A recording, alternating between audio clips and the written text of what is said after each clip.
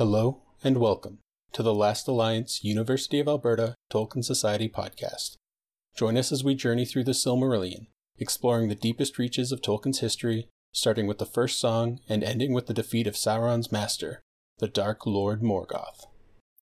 So we're here to talk about Beren and Luthien's, the rest of the story. So Beren and Luthien's going to Angband and getting the Silmaril, and then everything that happens from there to the end. And I don't know, we can also talk about whatever you want, if there's any overarching themes or that sort of thing. So yeah. We will go alphabetically, and you can tell me a feeling that you had or something that you want to talk about. I really like the part where Luthien is casting her spells on Morgoth. I just thought it was really powerful of her, all of the Aenor's sons who are bound by this oath, and they haven't been able to get nowhere near as close as her and Beren. And I think partially it might be because of what we talked about last week, is how Luthien and Beren aren't bound by the same oath as Aenor's sons. But I still really like that part where she cast a spell and got Morgoth to fall asleep. I just thought that was so cool. Yeah, absolutely. It's described in a lot of really interesting ways too. I forgot to reread the last part. I forgot most of what happens in there. It's fine. I think I was kind of surprised by the change in pacing after they get the Silmaril, because basically they get the Silmaril, but they're long stretches. It's there's a double CPH problem, and then they talk about I would rather you go back to your house, to your parents, and she's like, no, you're gonna die if you go alone. You need me. Stop being an idiot. And then that exists a long narrative part about how to get to Angband and get the Silmaril and stuff, and come back. And I'm not sure about the battle with Huan, but I think so that too. But after Beren dies, it's 2 pages so Beren comes back to life, and then they get married, and blah, blah, blah, blah, and then it's it feels so fast.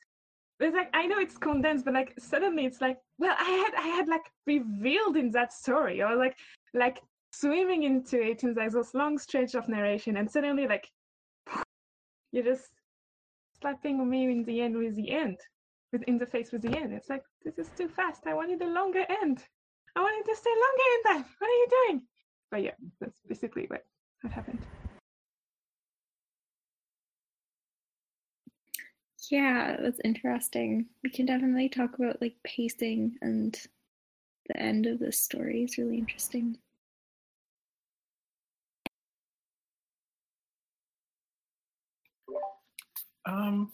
I also noted the part where they're actually in Morgoth's throne room, because that to me feels I want to say the most classical fairy story or folk tale style that the Silmarillion ever gets. It feels just slightly off from the rest of this book somehow. What stuck out to me about that was the description of Morgoth having a court. That stuck out to me as a remnant from the Lost Tales version. That was wild, because you genuinely don't know what that court is, but apparently he's got one. Fair.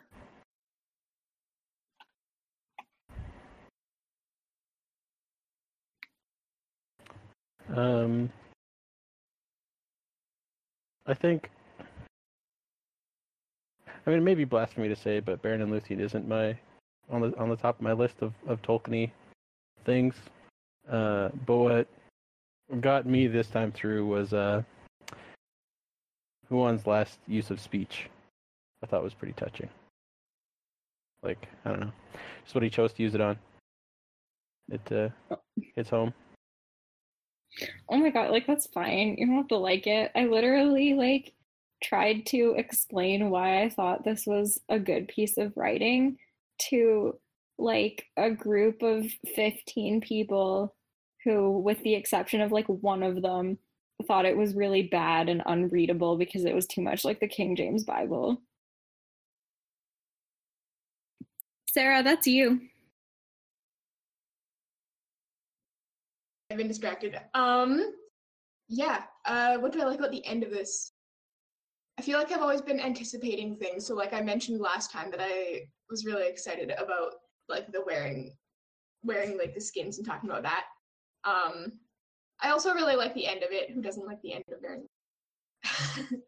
But I actually I would like to talk about Mandos, yeah.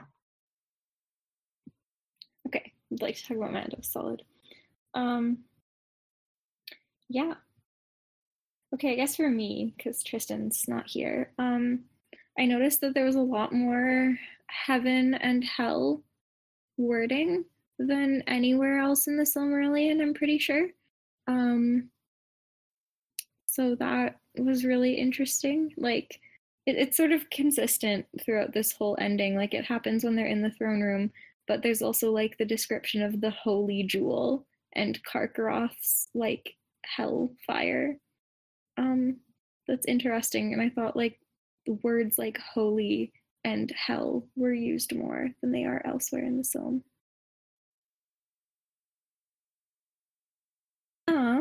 But yeah, let's start by doing some reading together.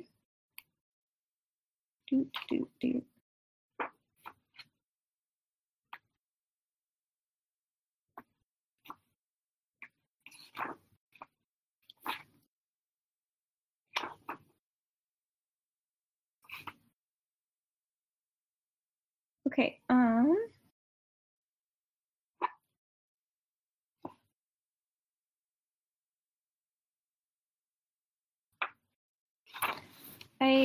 I want to start reading at the section break and then go until Morgoth falls asleep. And I figure, I don't know, we can take this paragraph by paragraph, like each person, like whoever wants to read can take a paragraph. Is anyone interested in starting? I'm still trying to find it. Okay. Which break? Sorry. I guess so. I'll probably just start because I know where it is. But it starts with they passed through all perils.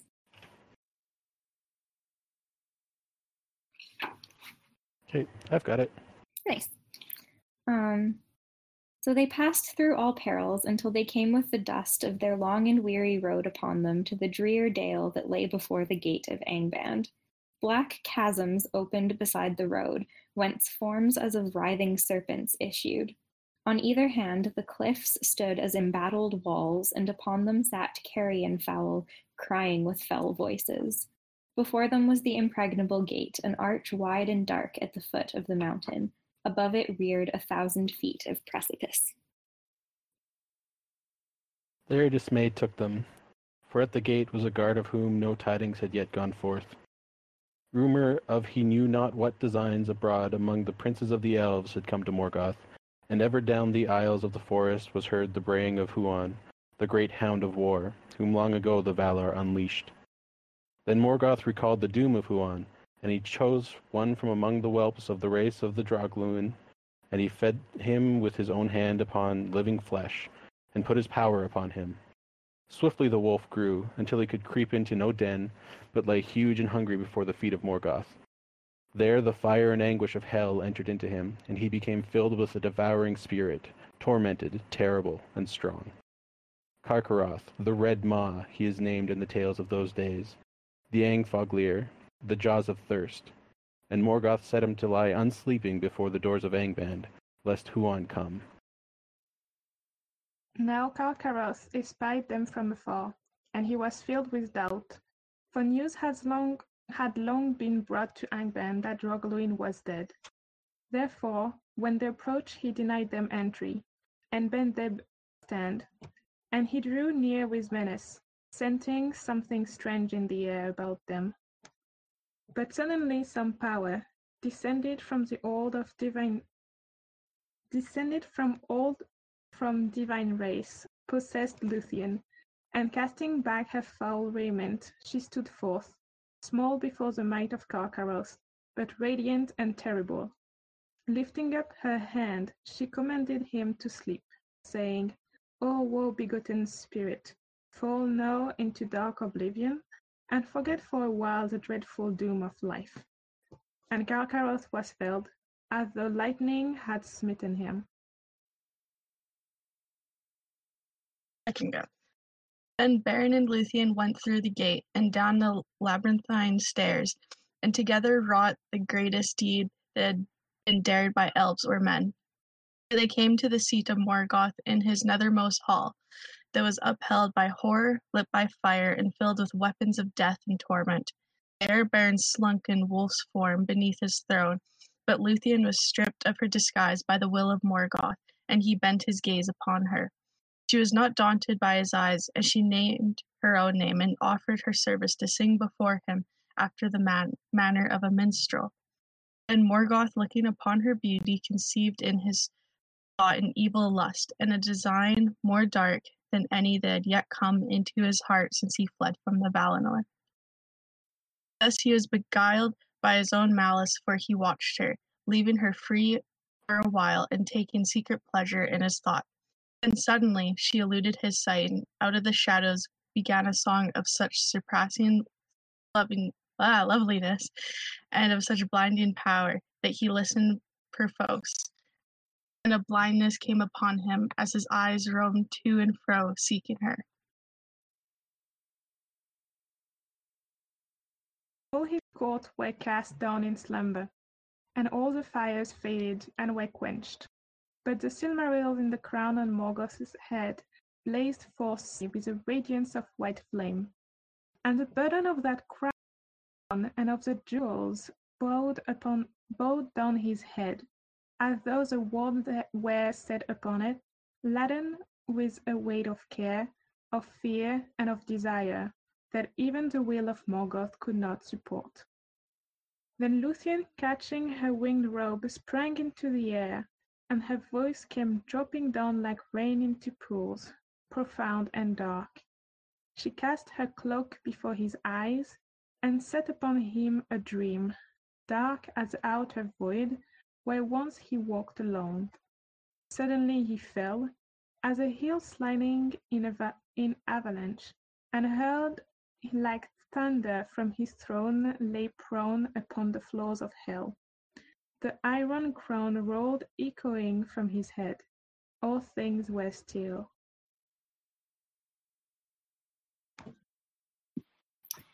Yeah.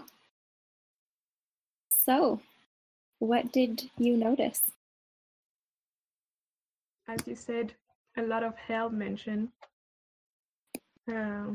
Like here, just the floors of hell, but also when they talk about Karkaroth. The anguish of hell entered into him. Yes, this one.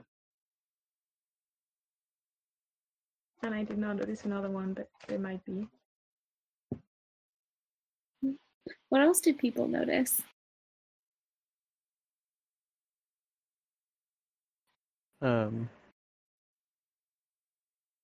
It's very, I don't know. It's good. It's good prose. It's good. I don't have anything intelligent to say about why it's good, but it definitely lets you feel what you're supposed to feel about the space that you're entering. Did you notice the alliteration? So stuff like they passed through all perils is copied directly from the poetic version that Tolkien wrote, like the actual Lay of Leithian. So it's really fun because you can see bits of that very, very deliberate poetry entering into the prose. Cute cat. You're gonna show off your cat butt to everybody? Is that what your plan is? It's actually very noticeable at the beginning of section breaks. So stuff like they passed through all perils, or their Baron buried his father's bones, or they bore back Baron Camlost, son of Barahir, upon a bier of branches.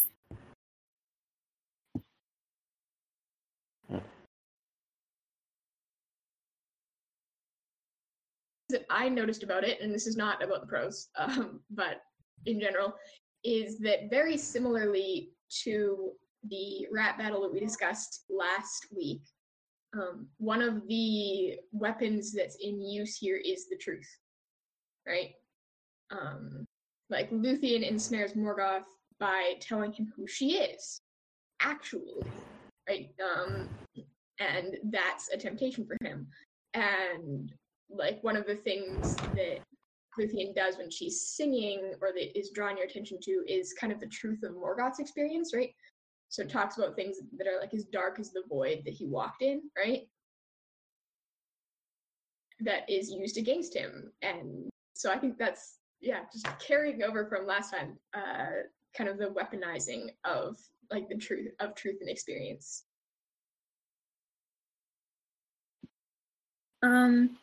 Why do you think that works? Like, what do you think about Luthien's choices of subject matter and why they're so successful, aside from the fact that just they're true? I think there's a bit of like her Valar ancestry that comes in. Like, suddenly some power descended from I hate this sentence. Oh my god. Some power descended from divine race possessed Luthien. So it's like she was powerful before, but like she didn't even realize she had that power. And like I don't know if it's like the situation when like she's so much, like, I don't know, like she's still in front of like Angbang, in front of like the only wolf that can kill Huan. So like you cannot need power. So like I don't know if it's a situation or if it's like something that is sent to her, or like, I don't know if it's internal or external that she's unlocking that, but she's like she has more power than she used to. Yeah, there's that description of possession, right?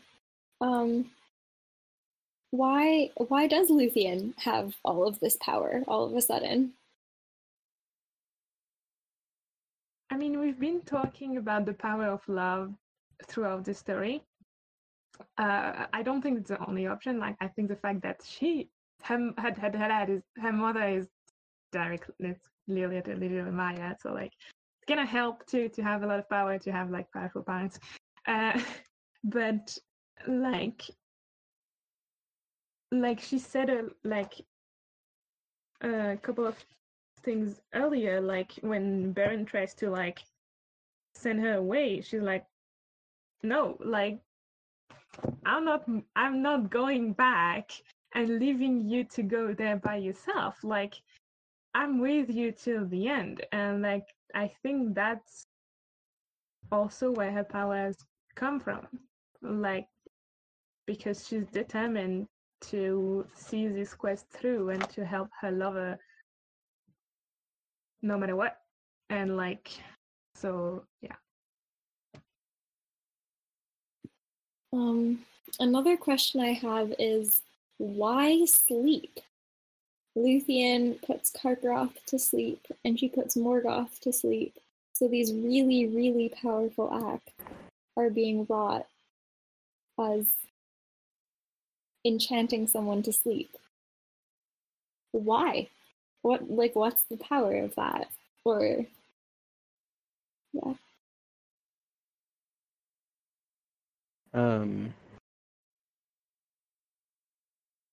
In the Silmarillion, Melion's still affiliated with Lorien, right?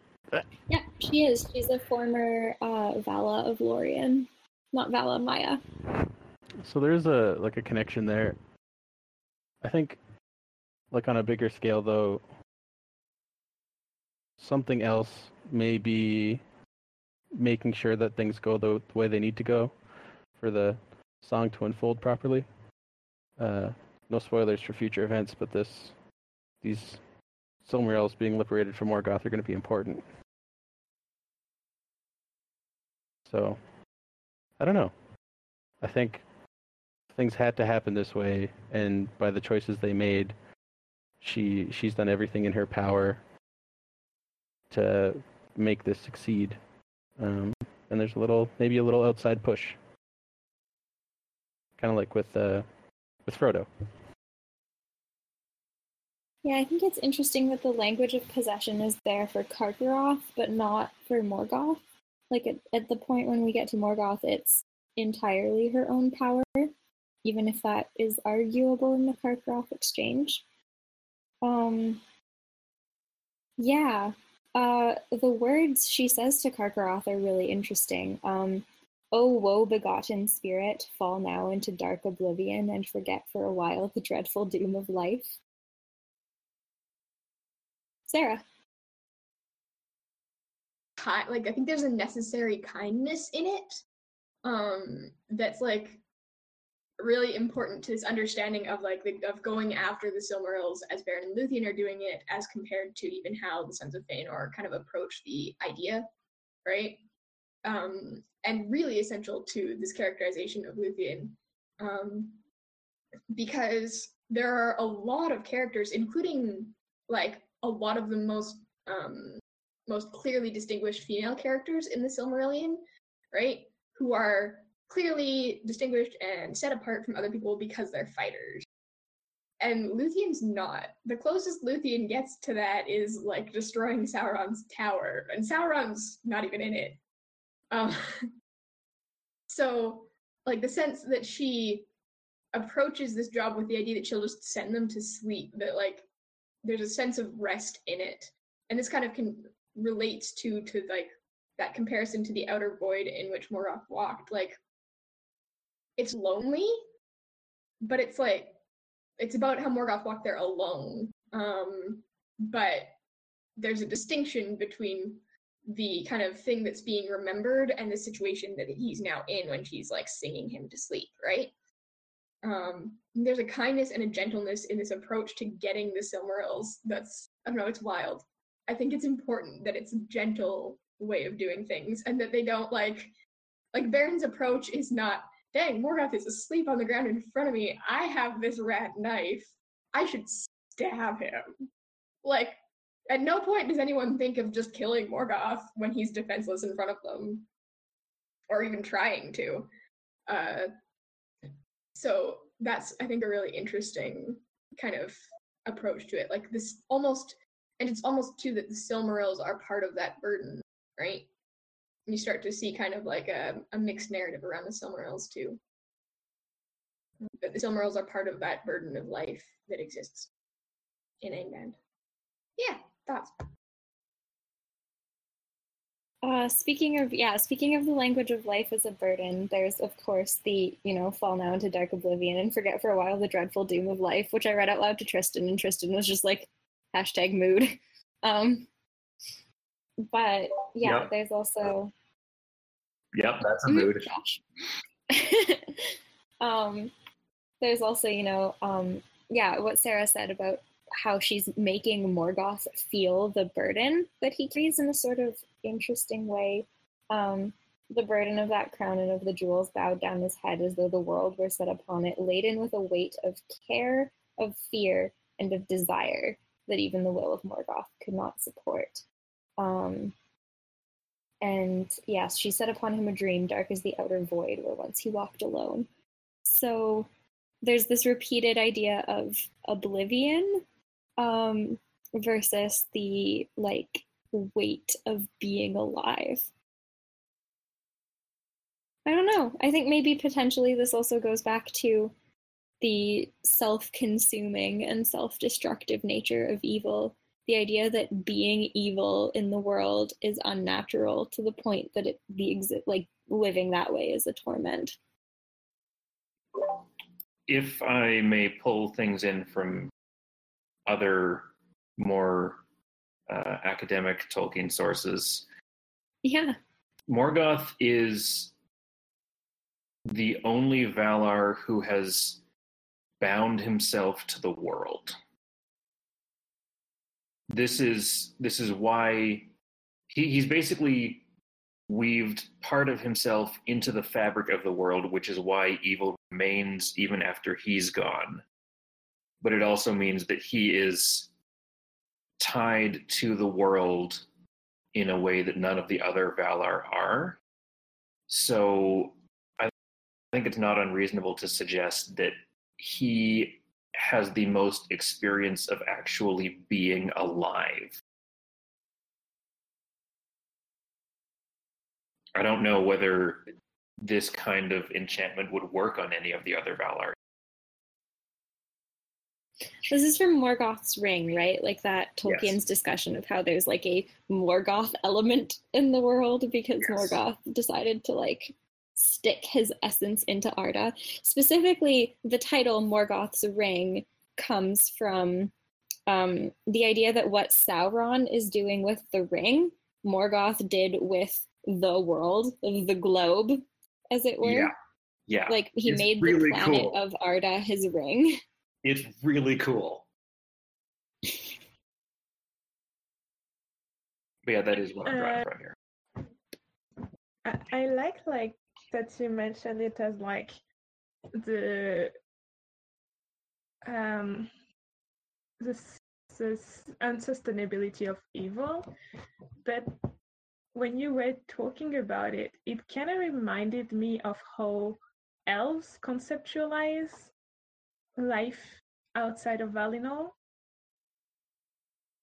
and like and how like they even conceptualize death is like you rest after your life has been tiresome, and you rest, and then once you rested, you can come back to life.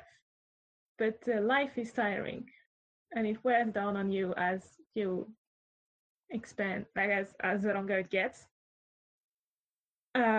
So I don't know if it's like I don't know if it's because like the Silmarillion is officially written from an older like elvish perspective, or if it's like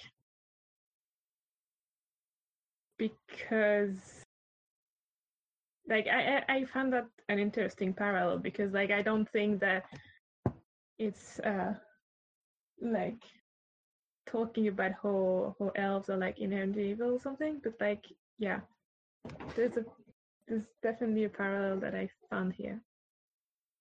Yeah, that's a good point. That like the burden of embodiment, like if I can call it that, is not just an evil creature thing. It's also something that the elves feel. It also have something to do with the passing of time that's different, but that's like from like our world perspective. Like when you sleep, particularly when you deeply sleep, the time passes differently. Like you know, like you feel like you've like slept for like 10 minutes, and you wake up and it's like, oh, it's been 3 hours. What? Or vice versa, you know. I mean, it also can happen when you're awake and like I don't know, focused on something or very bored or whatever. But like, there's something about sleep that changes the perception of time, and like there's also a lack of memory with sleep. Like even if you dream, like you can remember your dream until it slowly breaks and fades away, and except if you consciously make the effort to can you stop destroying my curtains, please? Sorry. Unless you make the conscious effort to remember your dreams, and even then like it's hard, like the memories like slip between your fingers, and I think that's where like this absence of memory and time in a way is what is restful in elvish perspective, or maybe in Valar perspective in general, but like since the Silmarillion from an Elvish perspective, I suppose it's partially Elvish perspective. Yeah, are there any thoughts on that? I don't know, it reminds me of the end as well, with like what's being offered to Luthien, one of her two options being like, you know, you are in Valinor and you forget your woes. So, yeah, okay. Other things people found interesting about this whole Angband quest theft. It's not particularly like interesting in this literary sense, but it's like I found that absolutely hilarious that Beren does that. Does to Karkaros the same thing that Sam does to Shelob, like, haha, light, get away. And the first thought Karkaros is, oh, eat. And I just love that so much. And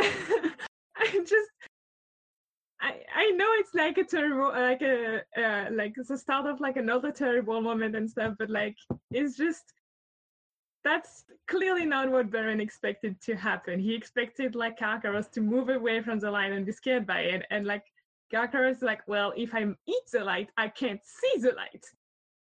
And he chomps on his hand. And I'm like, this is unexpected thinking, but sure, let's go with that. Tristan's not here to plug Book of Lost Tales for us, but if you want more laughs at Baron's actions in this exact moment, come join us as we discuss the Book of Lost Tales, where Baron, well, Luthien was going to handle it, and Baron just throws himself in the way because he's a manly man. As opposed to here, where there's an actual reason for him to do so. It's great. We can all make fun of him together. Yeah, Tristan absolutely brought that up earlier when we were reading this passage. He was like, wow, that's so much better than Book of Lost Tales, where Baron is just like fully an idiot. Luthien's just like fully like ready and prepared to throw the cloak in front of Karkaroth, and then Baron is just like, no! Something I was really happy about this passage was when we first started reading Silmarillion, and like you guys kind of mentioned, Baron is always like, oh, he lost a hand because of a Silmarillion. And so I thought that when we got to Baron and Luthien, he got the Silmarillion. I thought it was like from him like grabbing the Silmarillion and him being like a mortal man, and that's what like caused his hand to like burn or like fall off or something. But then Karkaroth comes and just bites and eats it. I was like, oh, whoa, okay, was not expecting that. So I was, it was really cool, and I was really happy that it was different than what I thought it was. That's awesome. It's also, I think, really interesting that that's what you were expecting, like, because it makes sense, right? You know, the Silmarillion, or the Silmaril, sorry, is this holy object that's burned a lot of people that it's touched so far. And there's even that specific language of like, it suffered Baron to touch it. So like the Silmaril is just like, yeah, fine, I'll deal with this guy. He's okay.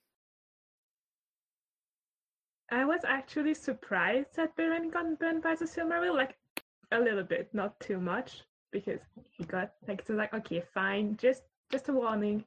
But because like for me, like the Silmaril burnt, like, and I might have just a bad memory of people burned by the Silmarils, but for me, Silmarils burnt evil people. So I was like, wait, but I mean, like, yes, there's like a thing around the Silmaril, like there's like this oath curse shitty shit, but like, but that's not the point of the Silmaril to like hold the cup, like the oath. The Fëanorian are the one to hold the oath.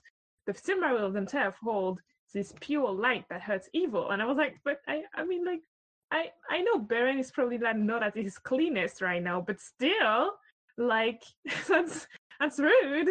But the point is that it doesn't burn him, right? Oh yeah, okay. I wasn't sure because I was like, I wasn't under the impression that it burned him a little, but I wasn't. I might be wrong. Yeah, I don't know. Maybe go find the passage. Josh, do you want to say something? Just thinking about it now, it's pretty clear that Karkaroth is some kind of Fenrir analog, with the whole biggest wolf ever biting off somebody's hand. But Baron isn't really a Tyr analog, is he? I mean, who is Tyr, really? Mostly just some fighty dude. So probably Turin. Except that Turin's already somebody else. Yeah, I see what you mean, though, in that, like, the story of Fenrir is very much like that story of betrayal of someone you grew up with, right? Like, the Aesir raise the wolf. Yeah. And then are like, oh, but he's going to kill us. And then bind him, right? Yeah. About the passage, you were right. I just misread it. So yeah, it's like the jewel suffered his touch and hurt him not. I think what confused me was the radiance welled through his living flesh, and his hand became like as a shining lamp. And I was like, oh, is that like? And I realized it could just be like when you put your hand on the light and it goes through. Like, it's okay. I have extreme interpretations. No worries. But yeah, like Josh's point about how the story of like Tyr and the Fenris wolf is really different. I think in large part because the Norse gods are not nearly as moral as Tolkien's gods at all. The story is very different. I just think it's interesting that one of the characters shows up, but the person whose hand he is biting off it has no relation to the other character. Yeah, they're repeating the image, but without like the relation behind it. Yeah. Yeah, and instead building like entirely new meanings. Oh, right. Here's a question that I thought I could ask. What are the differences and similarities between Karkaroth's hunger and Ungoliant's hunger?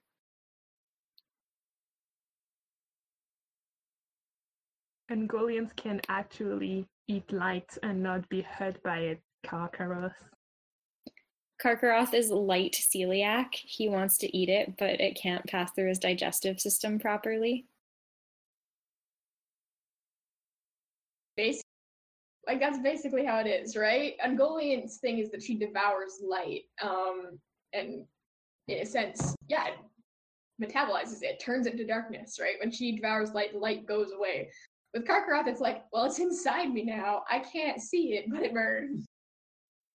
And it doesn't, like, there's nothing to be done with it. For Ungoliant, that's like a source of, it sustains her. For Karkaroth, it does not do that. Because Karkaroth is not an independent void being, and Ungoliant is, presumably.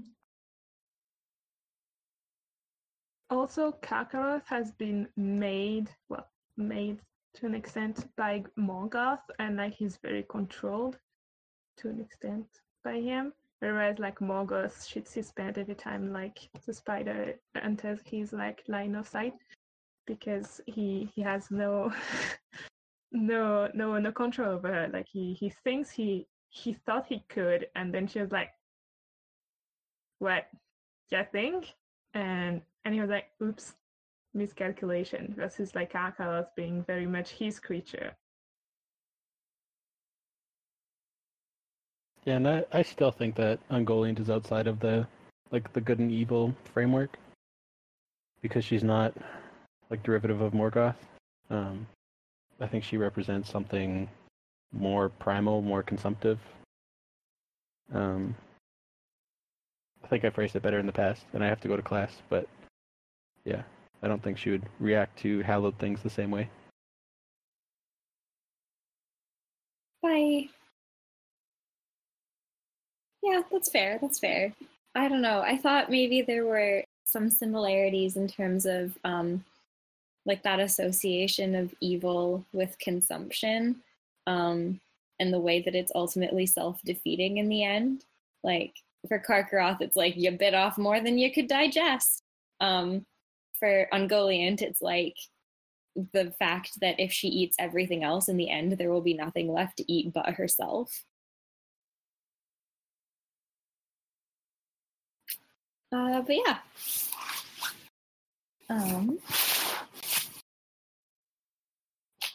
What else did you guys want to talk about today?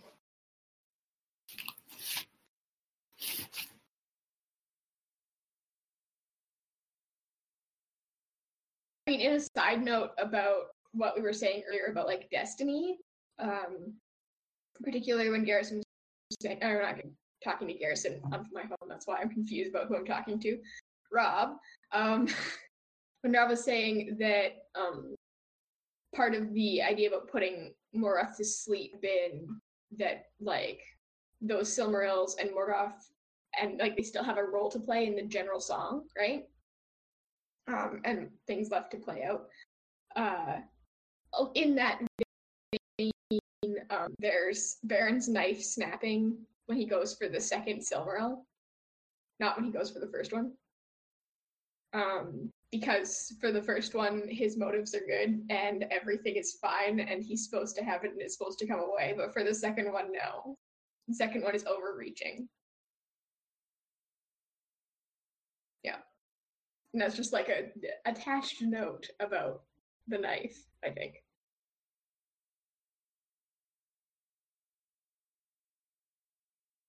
When I was reading that part and as soon as Baron was like, maybe I'll take a second one. I was like, no, you don't need a second one. You already got the first one. You don't need it. Just get out of there with Luthien so you guys can live happily. And then the knife snapped and I was like, yes, you didn't need the second one. Now just get out of there. But like the knife snaps and like makes Morgoth almost wake up. So it's like you're sitting there and you're just like, Baron, don't do it. And then when something bad happens, it's like a vindication. You're like, yeah, exactly. That's why you don't do it. Also, I love also how Huon is like, yeah, those two have a plan to go in, but they don't really have a plan to go out. So yeah, guys, like, so everyone, please keep an eye on those two idiots because I kind of like them and I don't want them to die, but they very much are likely to die at this point. So do me a favor, and I like the men with egos are like, yeah, sure, no problem, that sounds cool, and then to see them, it's like, oh, time to do a quick sweep extradition, and it's like, I love it. That's what I was kind of thinking of moving on to, because I completely forget that the Eagles are in this story at all, like every single time. And so I got to it on reread and I was like, oh, the Eagles are in the story. Wild.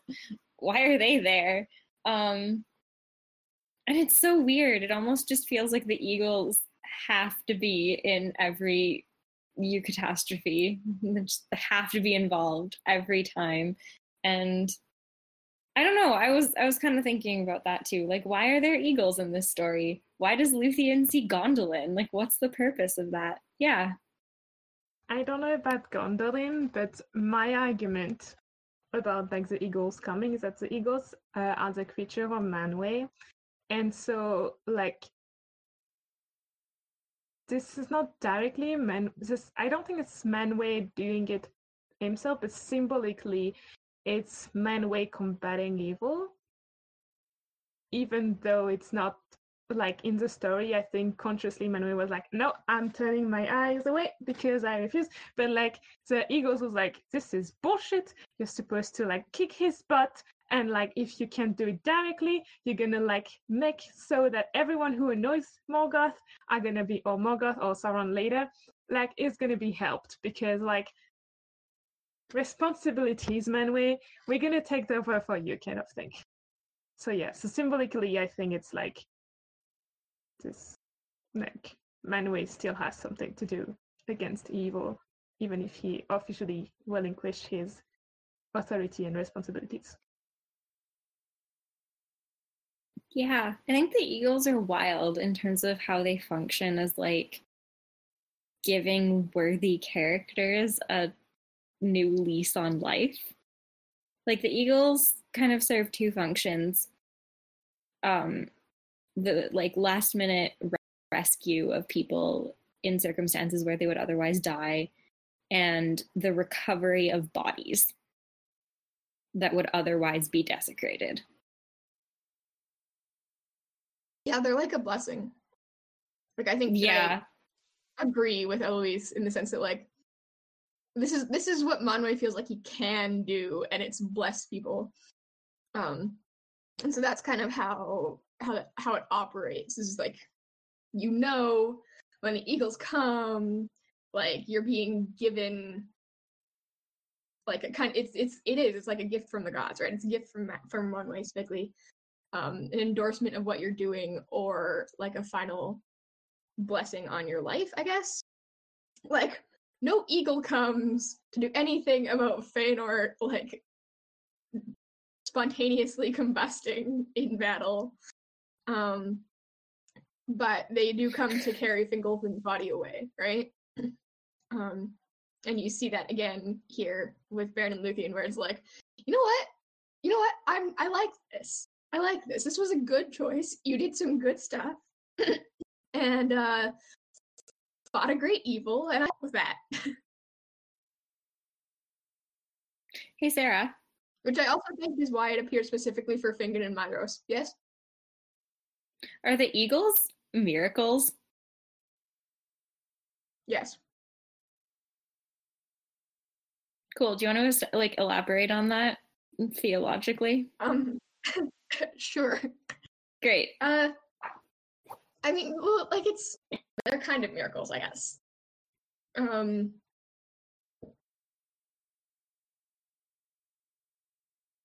So especially, I think, and I'm not an expert in Catholicism, so we don't have any of our Catholic people here, and I'm gonna mess this up. You're like the closest to a Catholic because you're such a heretic from a Catholic perspective. But I know that like with saints, there Wait, you're like, Catholic? I mean, I can't say I'm not because I've been baptized. So like until I'm dead, I'm Catholic. But yes, I see. I used to be. I used to follow the Catholic. So Eloise is like Catholic in the same way that I'm Greek Orthodox. Yeah, basically. And I'm pretty sure like Sarah's experience of miracle, or like knowledge about miracles, is as great as mine, which is like greater because very low. Yeah.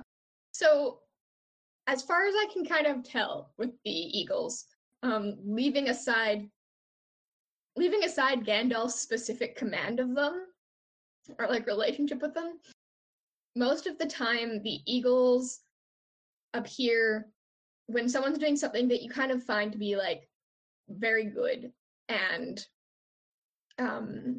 like a noble end, and the Eagles are both a sign of that and also like something that happens when you know that's happening, right? Fingon rescuing Maedhros is a really good example. There's physically no way, like the physical world does not allow Fingon to get Maedhros down from Thangorodrim safely. The Eagles come, the literal Deus Ex Machina, to like help to make that happen. And it's because Fingon and Maedhros are the instruments of reconciliation for the Noldor, right? Like what you had were the remaining sons of Fëanor and their people, and then all of the rest of the Noldor who had been abandoned on the other side and had to cross the Helcaraxe. And so there's this huge rift, and the only person who is going to bridge that rift is Fingon, because he cares about Maedhros. And so you kind of see when the Eagles appear, it's as it both enables them to do this noble thing and also endorses it, I guess. Which is not really how you think about miracles. Miracles are more like, miracles are less endorsements, I guess. and more just general gifts. Miracles aren't about deserving them, but these are very much blessings, I think. They do have miraculous properties in the sense that, like, miracles are defined by things that happen that can't physically happen. Like, you have no physical way out of something. It's about the supernatural, right? There's supernatural healing and stuff like that. But I think they're more blessings than miracles. But they do also tell you, like, you have to have done a miracle to be sainted, I think. And that will, there's definitely an association of the Eagles with, like, the best people, the best and most noble people in the Silmarillion especially. So yeah, there's some thoughts theologically on the Eagles, I guess. About, like, my knowledge of miracle is also that, like, the person receiving the miracle have, like, usually demonstrate a lot of faith, either in God or in Jesus. Like, and here, like, that's also not what I really get from, like, when the Eagles appears. Like, I mean, Galar probably, like, is clearly sure, like, to believe that Manwë exists because he hanged out with the Valas. But like, Sam and Frodo, yeah, maybe, but, like, who knows? Like, we're not gonna see them ever, so, like, well, I mean, actually yes, but we know, you know, they had this time, they don't know. Like, I would say Luthien would be, like, of all the people who had, like, I mean, Luthien is close in Beren and Luthien, but, like, she hasn't met the Valar either. Like, Medros and forgot his name, and his lover, like, also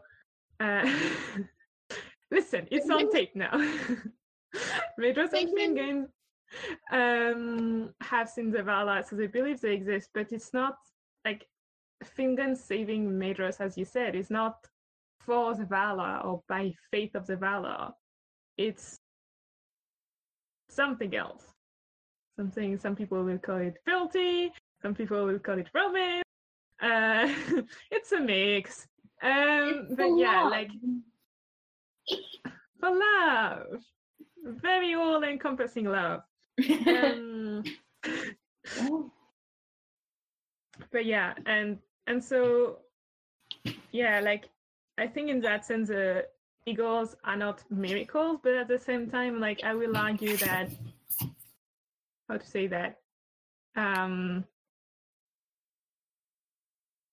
even though there are parallels with the Catholic, like, hierarchy and, like, views of everything and stuff, I feel like this pantheon, the theological premises of Middle Earth, or, like, Arda in general, are not exactly the same. Like, there's not one god requiring you believe in his power for the miracles to happen, in a sense, you know? And I feel it's more like about doing the right thing than it is about, like, following a god's command or something like that. If that makes sense. I don't know. I think that's a really interesting claim. Sarah's frozen, so I don't know if she has or not. And you know, we have. Oh, you guys are fine. Okay, now I can hear you at least now. Okay. I think Eloise makes good points.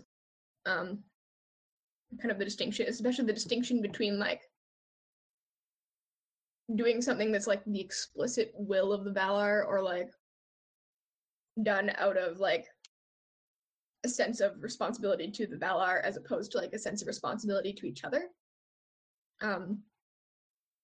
But I think that's almost a theological point in itself, right?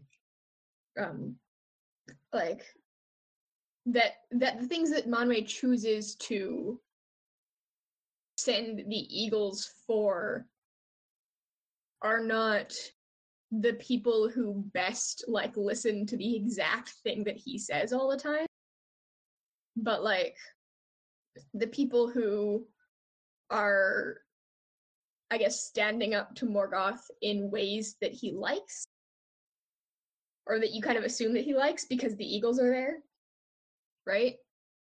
And it does kind of make a statement about what kinds of things are considered like the best weapons against evil, right? In that, yeah, a lot of these things, a lot of times when the Eagles come, it's because of or to aid in things that are done out of love and out of care. Even Fingolfin, right? Yeah, I feel like the goat who rides to his death because he thinks that everybody he cares about is dead. I feel it's not about like who stands about Morgoth in ways that he like Manwë likes. It's who stands against Morgoth influence. Like Morgoth's influence will destroy friendship and families and lead to treason and like to mistrust, etc. And that's why Fëanor, who basically did all of that, does not receive the eagle and is left to become a flammable elf. But on the other hand, like what Beren and Luthien are doing, like what Fingolfin did, what like Maedhros and Fingon are doing is not necessarily consciously, but it's partially like combating his influence of breaking ties between people. And I think that's why the Eagles show up, because it's not about it's not about beating Morgoth, because like even Beren and Luthien, they had the occasion to do it, and they could have slit his throat while he was sleeping and then try to run away with the crown and then have people take the Silmaril of the crown or something. But instead of like treachery, or like they chose to like support each other and like hold to their word, hold to their oath, hold to their love, and keep true and stay true to themselves and who they are and how they were like and how they were put in that context and etc. And like I think that's why the Eagles come by themselves.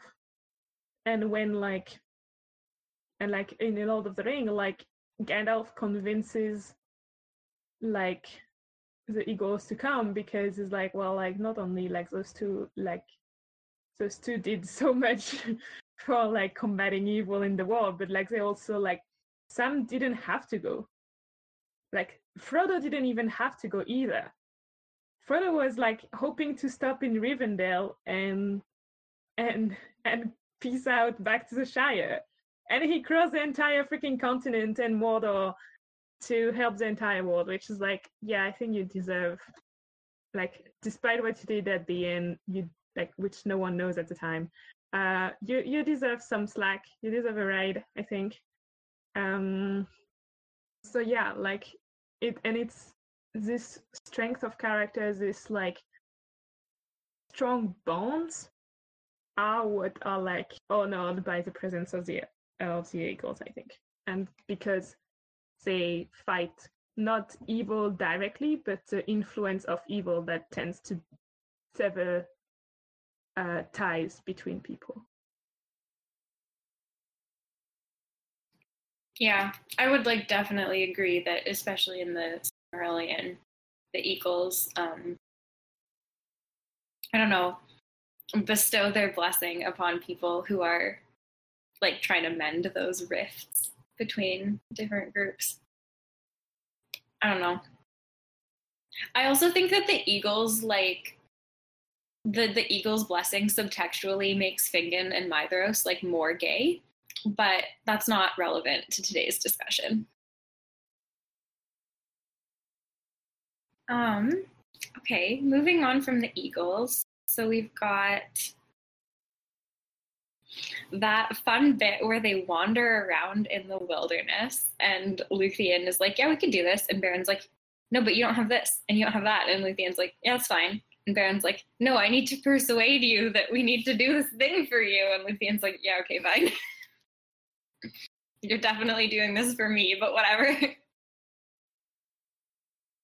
So they go back to Doriath, and Thingol is not doing great. Doriath is not doing great. They go back, and then Thingol finally changes his mind.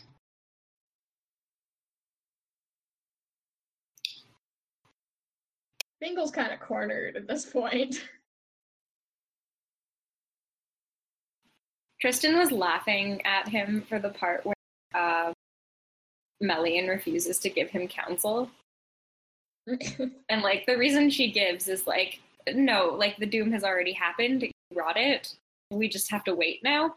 But Tristan was like, why would I give you advice now? You haven't listened to it before. Why would I waste my time if you're not going to listen to it again? That's basically, like, that's pretty much what it's like. She's like, why? Why would I tell you anything? Why would I do that? Like, Million is like, if I tell you something, you're gonna take my word and do the absolute opposite. Like, the worst possible choice. So I'm not gonna tell you anything, so there's a mild chance you do at least a bad choice, not the worst possible choice. You will definitely not do the good choice, but at least it would just be mildly bad instead of absolutely terrible. Because she's so done with his bullshit. She's like, I'm done with you. Yep, you know it's bad when Melian is just giving up. There are a lot of things happening in here that, like, collectively drive Thingol into a corner. Mm-hmm. Among them are, like, now if he turned down Baron again,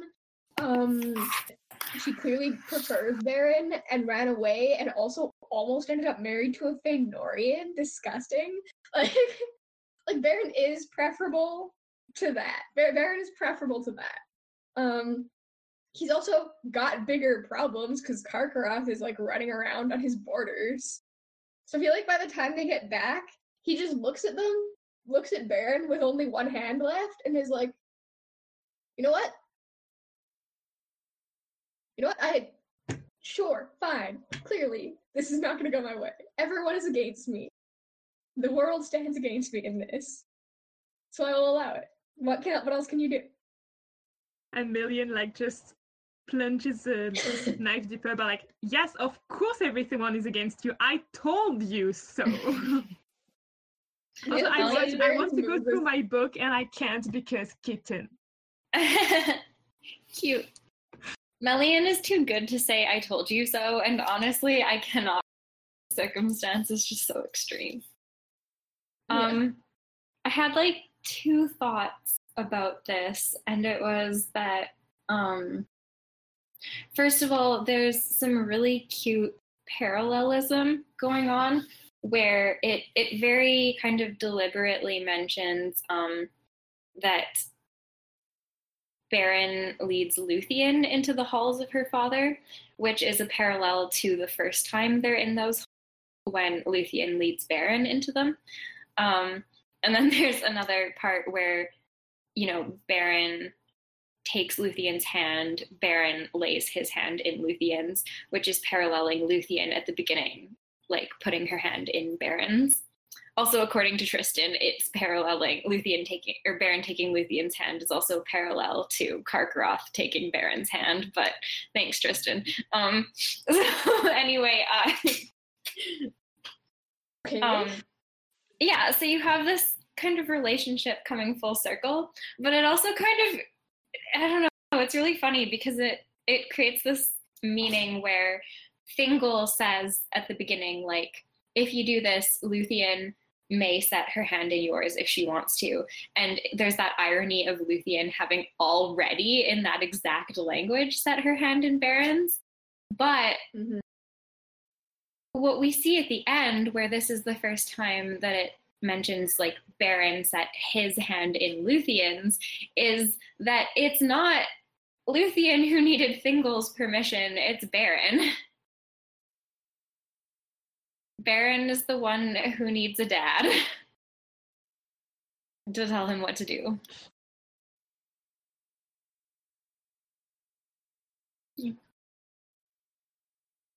So those parallels that you mentioned, because like yeah, it's like Luthien already told her father, like, or like showed her father at least, that what is that dumb thing of you have to authorize who marries me? What the heck? No, I chose this guy, and if I have to die, I will get him. And like Thing like, no, but I do that for your good. And she's like, I don't care. Going for the booty. And and she follows Baron like literally into England. So it's like, like at this point Thing was like, I don't think I'll find any other person that she'll literally follow into England. And I don't think I want her to find another person that she'd literally follow into England, because my daughter into England once is already too much for my head. So there's that.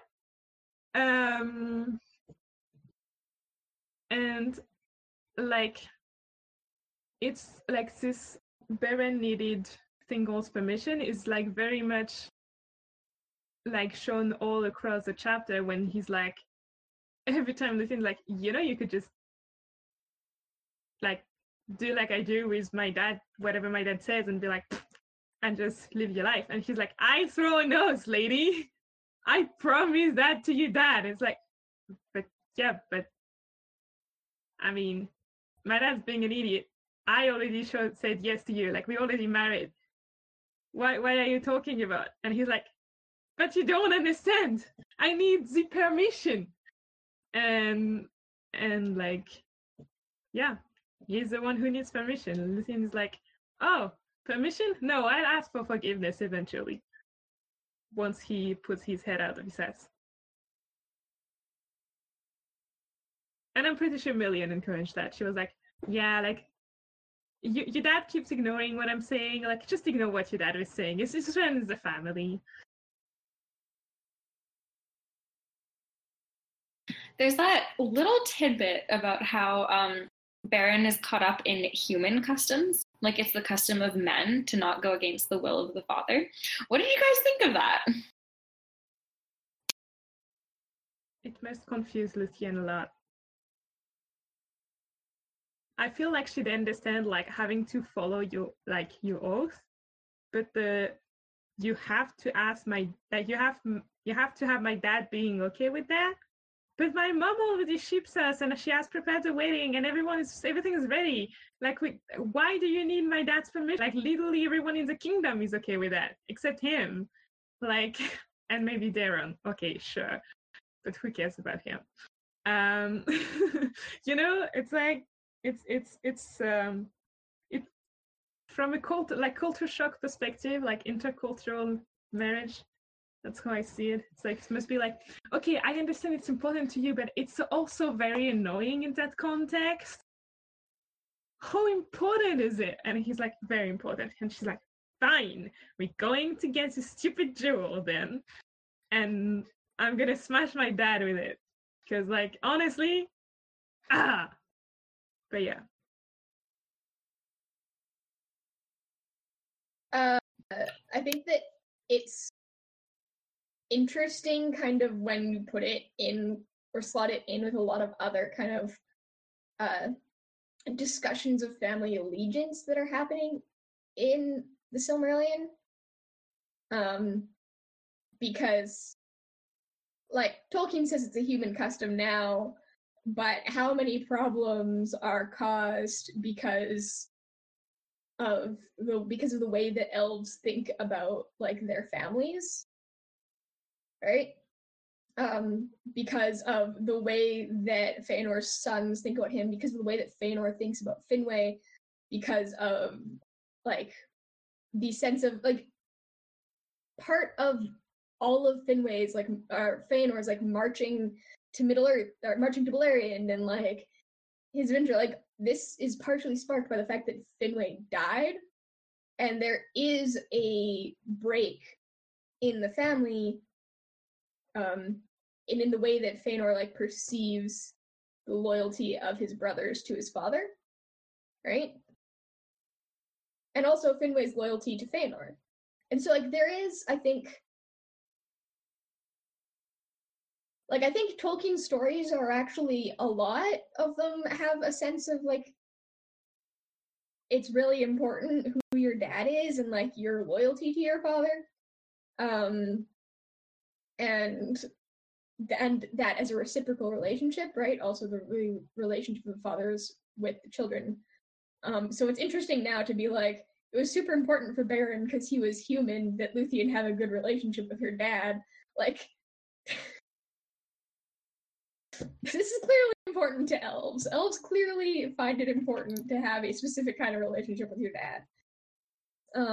I think the only implication that's possible here is that it might be less important for Thingol and his people who didn't go to Valinor and who appear to have who might have a different cultural context around gender relations and family relations than the Noldor do. But like, this is clearly a preoccupation with the Noldor, so.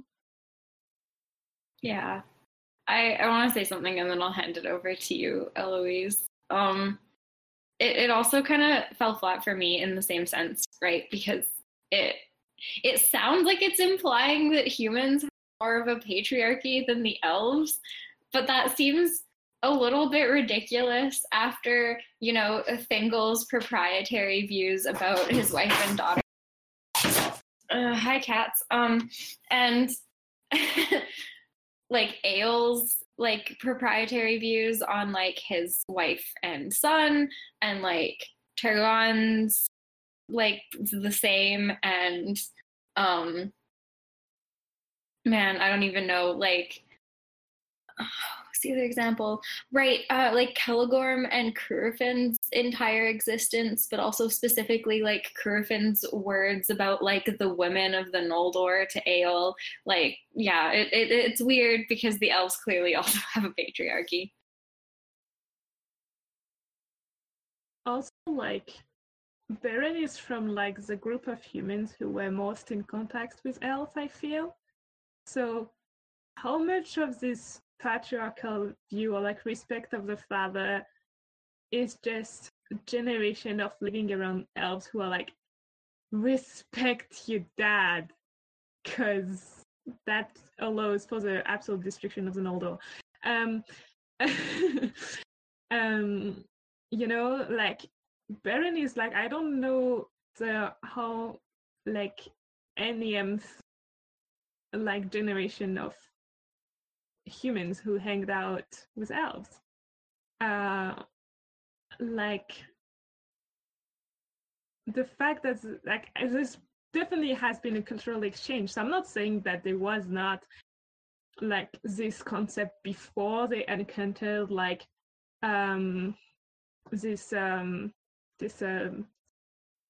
dancing king into the woods, but like I think it could also be elvish influence that the elves are like, no, it's the humans. It's the humans who do that. So the elves have absolutely no respect for family and parents. See, we can slay. We don't respect family. What are you talking about? And yeah, as you say, ironic. Well, okay. I guess let's start. Okay, we should probably talk about how this ends. I feel an obligation to do that. Kara, as the only person, or Kara and Eloise, as the people who haven't read this before, what were your first reactions to the ending? I kind of thought it was like a bit sad because like it started talking about how like doom eventually caught up with them and like they passed away. So I thought it was like a bit sad after like their whole grand adventure to finally get together, and like they did get to stay together for a long time, but I just thought it was like a bit sad. I don't know. I mean, use the outline of the story because I knew that there was something about like saving your lover from the dead and then like becoming immortal and like parallel with Arwen and stuff, and or more exactly Arwen parallel with Luthien. So it's not like it came as a surprise. I think like the two things that came a bit as a surprise was like one, the pacing that suddenly like, oh yeah, like resurrecting you, the husband lover, just takes a few paragraphs. It's like very quick. We just chat with Mendos, versus like like looking for Carcaros like took 2 entire pages.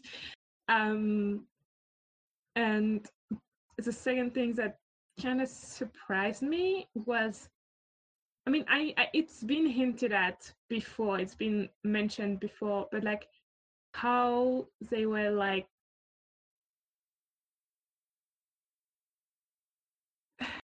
how it's not a proper word, but like how negatively it's been portrayed that she chose mortality.